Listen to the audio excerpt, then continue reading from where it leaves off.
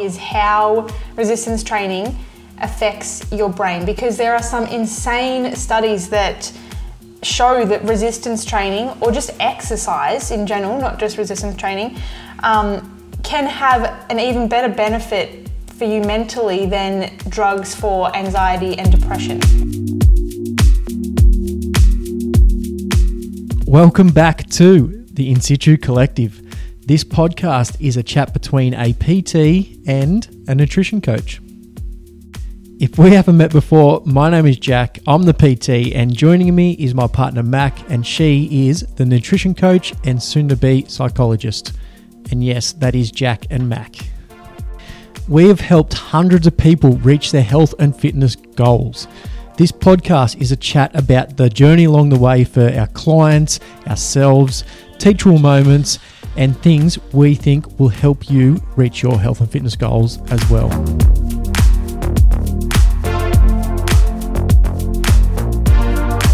Before we get into today's show, I just wanted to thank every single one of you for listening and supporting this show.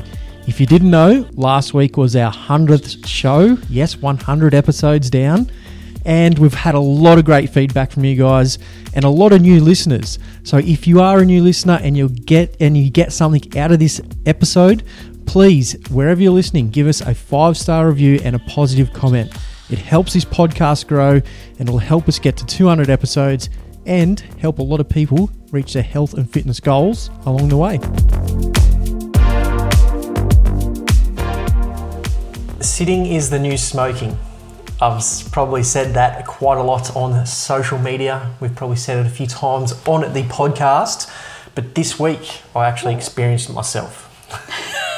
Not that I was smoking, but I jumped in with a client on Monday morning to do a few squats.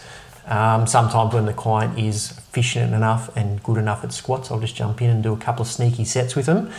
And we just ended up pushing a little bit harder than normal with the squats, as two guys do when they're lifting weights. And after that session, I didn't have anybody else. So I come home and I was sitting at the computer doing a lot of editing, other work on the computer, but I was sitting down quite a lot. And when I went to get up a couple of hours later, it felt like my hip flexors were going to snap in half. It was like, and that's probably the worst I've ever experienced. And I don't think, it was just a little bit of movement and it wasn't that much sitting down. It's probably only a couple of hours. And since then, so that was Monday, since then my posture's been off just because my hip flexors are so tight. So it sort of pulls your hips under and then it pulls your shoulders over, so you get that sort of rounded back a little bit. And I really need to fix that. Yeah. But it was just crazy to think that was only a little bit of squatting and then a little bit of sitting down, and how much it actually affected me. And imagine how many people go to the gym at 6 a.m. and then go to work and sit down for 8 hours. Yeah. So I know I say it all the time, but I can't stress this enough. Just keep moving during the day. Try not to sit down for long periods of time. And I know I'm saying sit down, but it's also a lot of people will then go stand up for hours, but then they'll stand up desk and then sort of lean over or get in a weird position and be in that position for another couple of hours. So it's not necessarily the sitting that is the bad thing, it's being in the one position in an uncomfortable position, or I guess a comfortable position for hours, because your body will almost adapt and mold to that, especially after a workout. You've just warmed up, you got the blood flowing, so it's almost like it's stretched out, and then you go and sit down and your body will almost mold into that position. Or even if you're standing in a weird position, looking at your computer hunched over, not perfect posture, it will mold to that as well. And I'm not saying that it has to be perfect posture all the time. You can go from seating to standing, but just make sure you're swapping and moving and maybe walking, to the other side of the room, just stretching out your legs every once in a while. Yeah. Just can't stress that enough. I know I say it all the time, but like I said, just real world happened to me, and I just wanted to share it with everybody, and just probably haven't spoken about it recently. For a while. Yeah. And I was also thinking, as you were saying that, we do, or in the past we've said a lot that your body gets good at whatever you do the most of. So when you think about it, you go to the gym for an hour, which is a tiny, tiny % of your whole day, and then you spend the rest of the time doing either sitting or standing or whatever it is that you do. So you're going to get really good at those things, like being sedentary, you know? So just keep it in mind. Like if I'm sitting for 8 hours, then I'm going to be really good at sitting for 8 hours, and it's going to feel easy for me to sit for 8 hours, but doesn't mean it's good for you just because it's easy or semi-comfortable. And that reminds me, sleeping. So quite often I'll have a client, especially in the morning clients will come in and just, I don't know if I slept too right, but my neck's a bit tweaked or something like that. Think about it, like you're asleep for, say, somewhere between 6 and 10 hours, depending on who you are. But you're in that one position, and if, say, your pillow slips out and then your head is tilted down onto the bed and you're on your side, it's in a very bad position for who knows how long, 3-4 hours.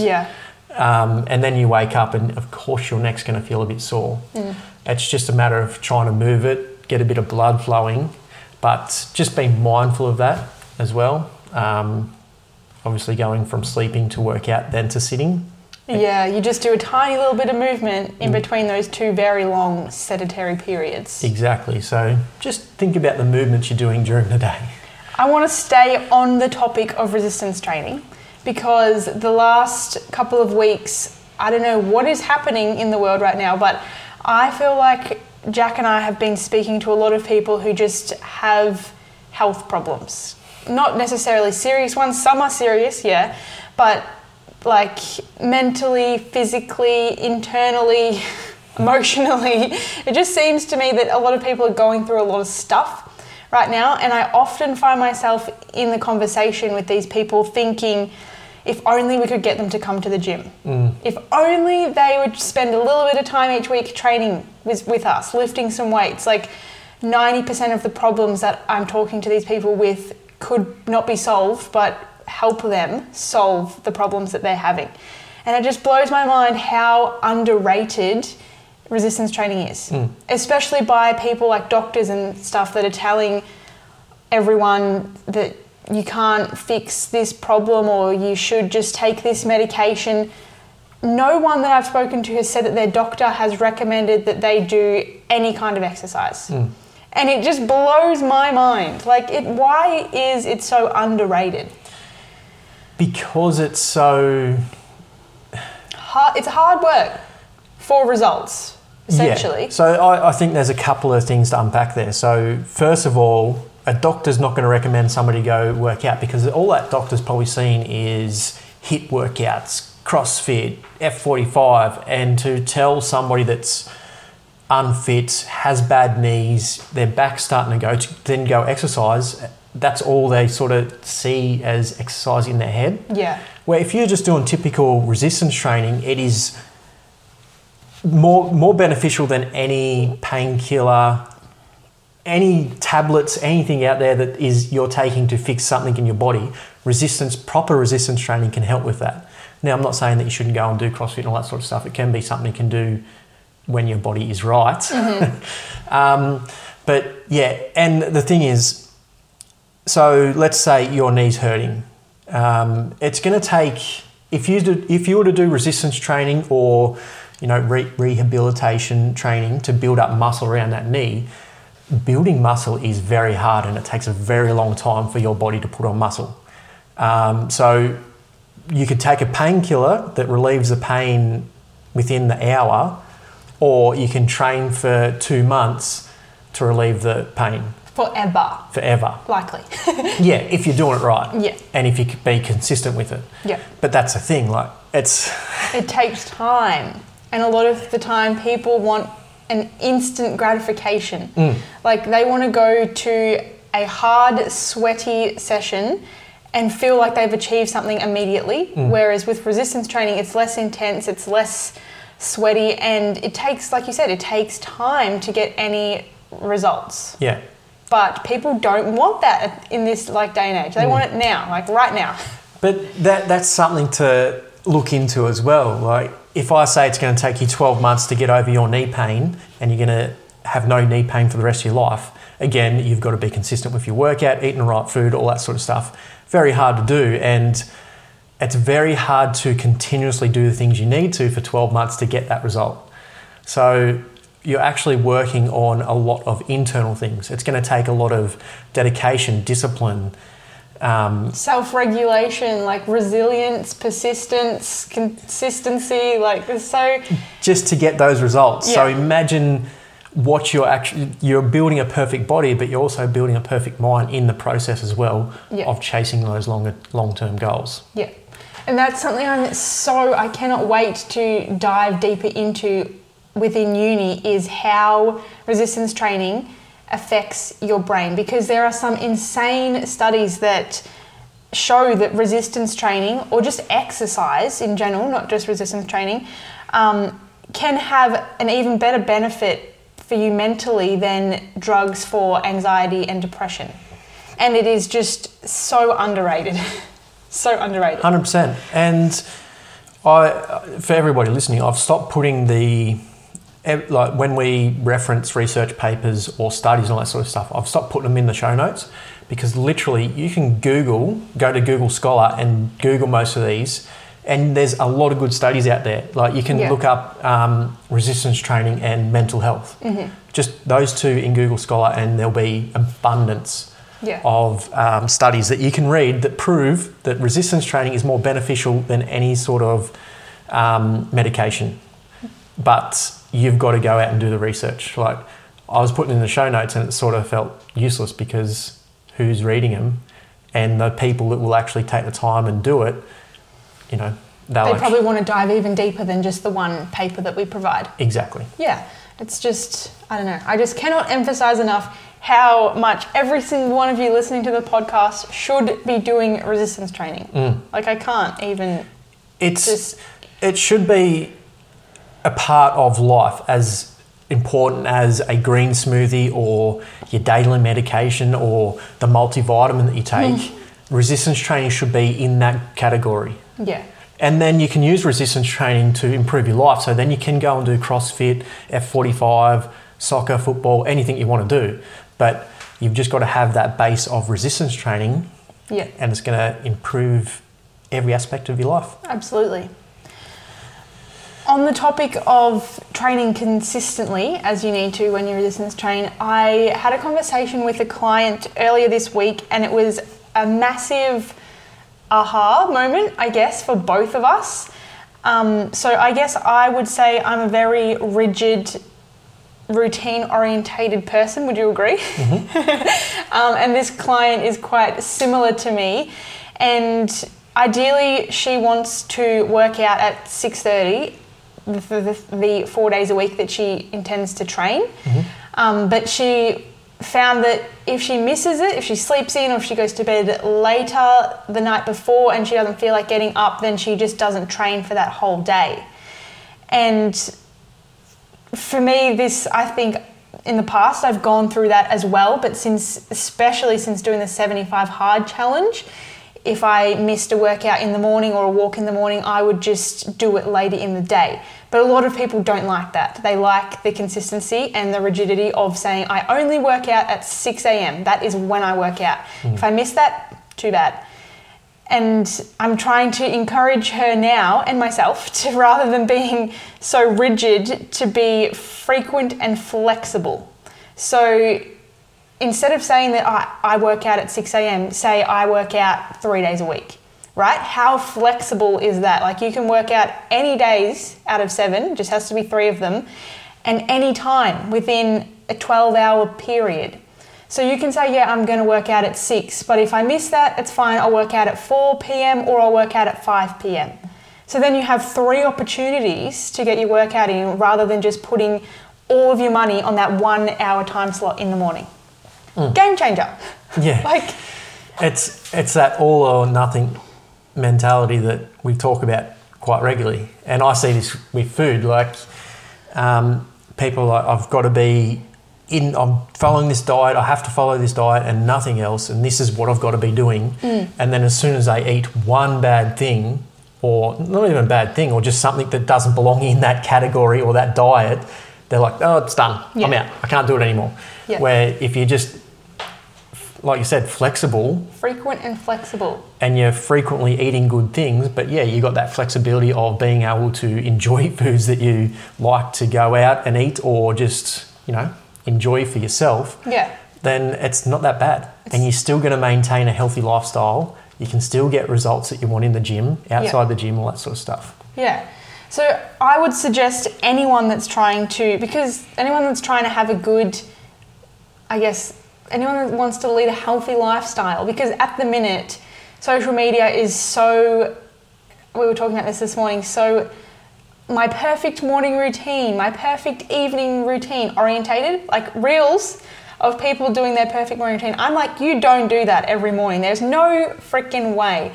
They just ruin regular people's lives because they see that and they're like, oh man, if I want to be as skinny as her, I have to have this morning routine every morning. And the reality is you don't have time to get up, do yoga, do breath work, go for a walk on the beach, like make a smoothie, have a cold shower, do your skin routine.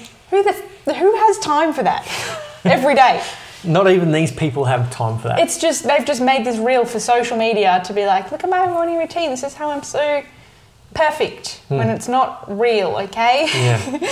I just can't, just be flexible and frequent instead of perfect. Yeah, and don't, I guess, what am I trying to say here? Don't judge your imperfections or your flexibility as, bad because other people are being so perfect. Yeah. Like, just focus on your own things. Do what you can.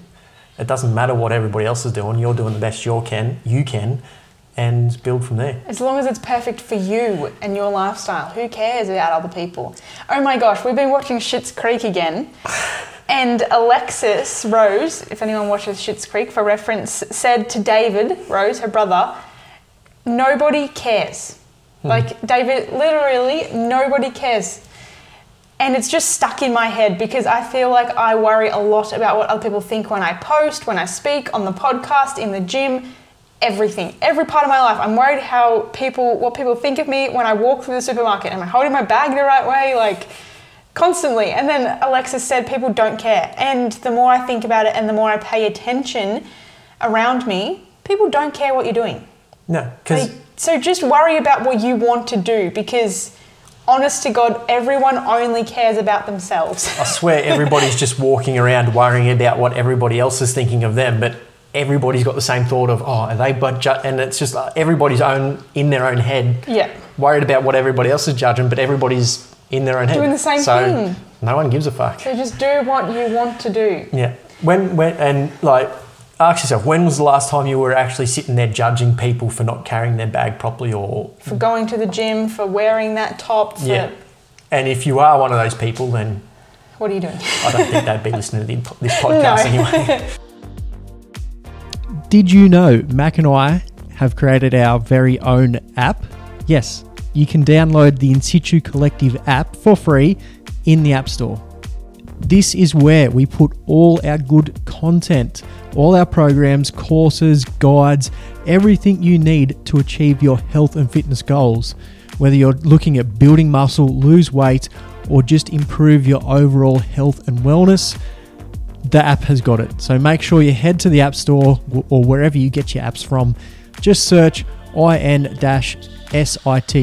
Collective and our app will pop up. Give it a download and jump straight into the guides, programs, or anything you need to achieve your goals. All right, listen to questions. What do you got? Okay, I have a really interesting one this week from Penny. And it is, why does the health and fitness industry encourage everyone to eat the rainbow? Good point. I encourage everyone to eat the rainbow. And I said... Just clarify what eating the rainbow is, because there's rainbow ice cream. And not a physical rainbow. When I say eat the rainbow, I mean aim to eat 5 to 6 colours of fruits and vegetables. And I say this because processed food is so present in our lives right now. A lot of the things that we eat are beige. Like, you think about bread, pasta, rice, chips. I don't know. I don't eat much processed food, so I don't know. But everything is beige and heavily processed. So saying eat the rainbow is an easy catchphrase for people to remember and an easy way to encourage people to get more plants in their diet. That's essentially what I'm trying to encourage people to do, is just eat more plants. And Penny's point was, and in evolutionary history, like the colours of plants generally indicated whether they were poisonous or not. And she said to me that one of her massage clients doesn't actually eat purple, reds or yellows because they're considered poisonous to animals and probably to us at one point in time. And it is true that those plants grow, think about eggplants, capsicums, tomatoes, those kind of plants have that tough exterior. And they grew that to protect themselves from pests. Well, kale as well. Kale's a good, or spinach. Like you can't actually, most people can't digest spinach because there's little tiny fibres on there that won't break down in your stomach lining, and you just sort of pass it straight away. Well, not straight away, but it passes through you because you can't actually digest it, and that is an evolution of spinach. Yeah. So because they're just trying to protect themselves like any animal does. But that was a very good question, and I guess the answer to my question is because in the past, through evolution, we haven't had as much processed foods as we do now. So I think it's a valid term. Yeah. All I'd say is cook your food as well. Like a lot of people on this, it pops up every now and then on social media about eating raw vegetables and not cooking your vegetables. I'd say it's the opposite. So cooking your vegetables actually allows your body to digest. Yes, there are studies out there to show when you cook certain vegetables or meats and that sort of stuff, you lose nutrient values.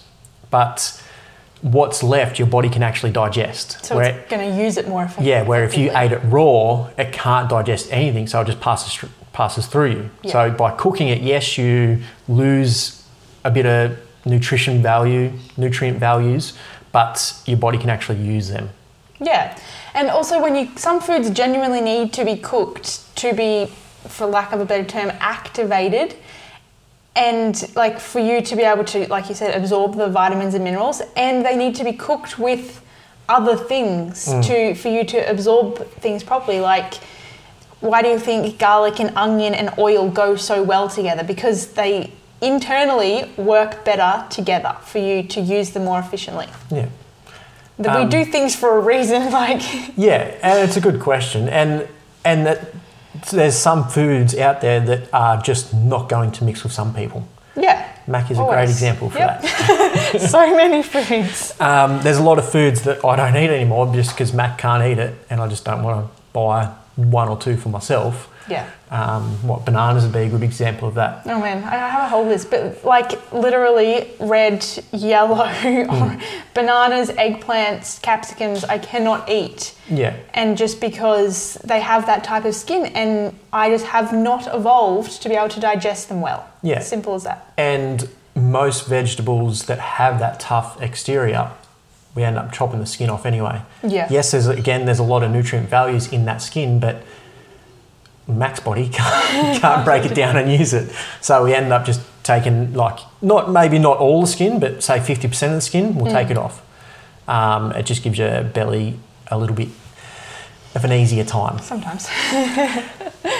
That's all I've got. I didn't actually put up a question box, so apologies to everybody. I'm going to start doing it every Friday, so make sure you follow me on socials, Instagram at Jack L. Graham, and I'll start doing question boxes every Friday for the podcast and just for you guys on social media. Cool. To do some Q&As. Awesome. Thanks again for tuning in, and we'll talk to you all in the next episode. Bye.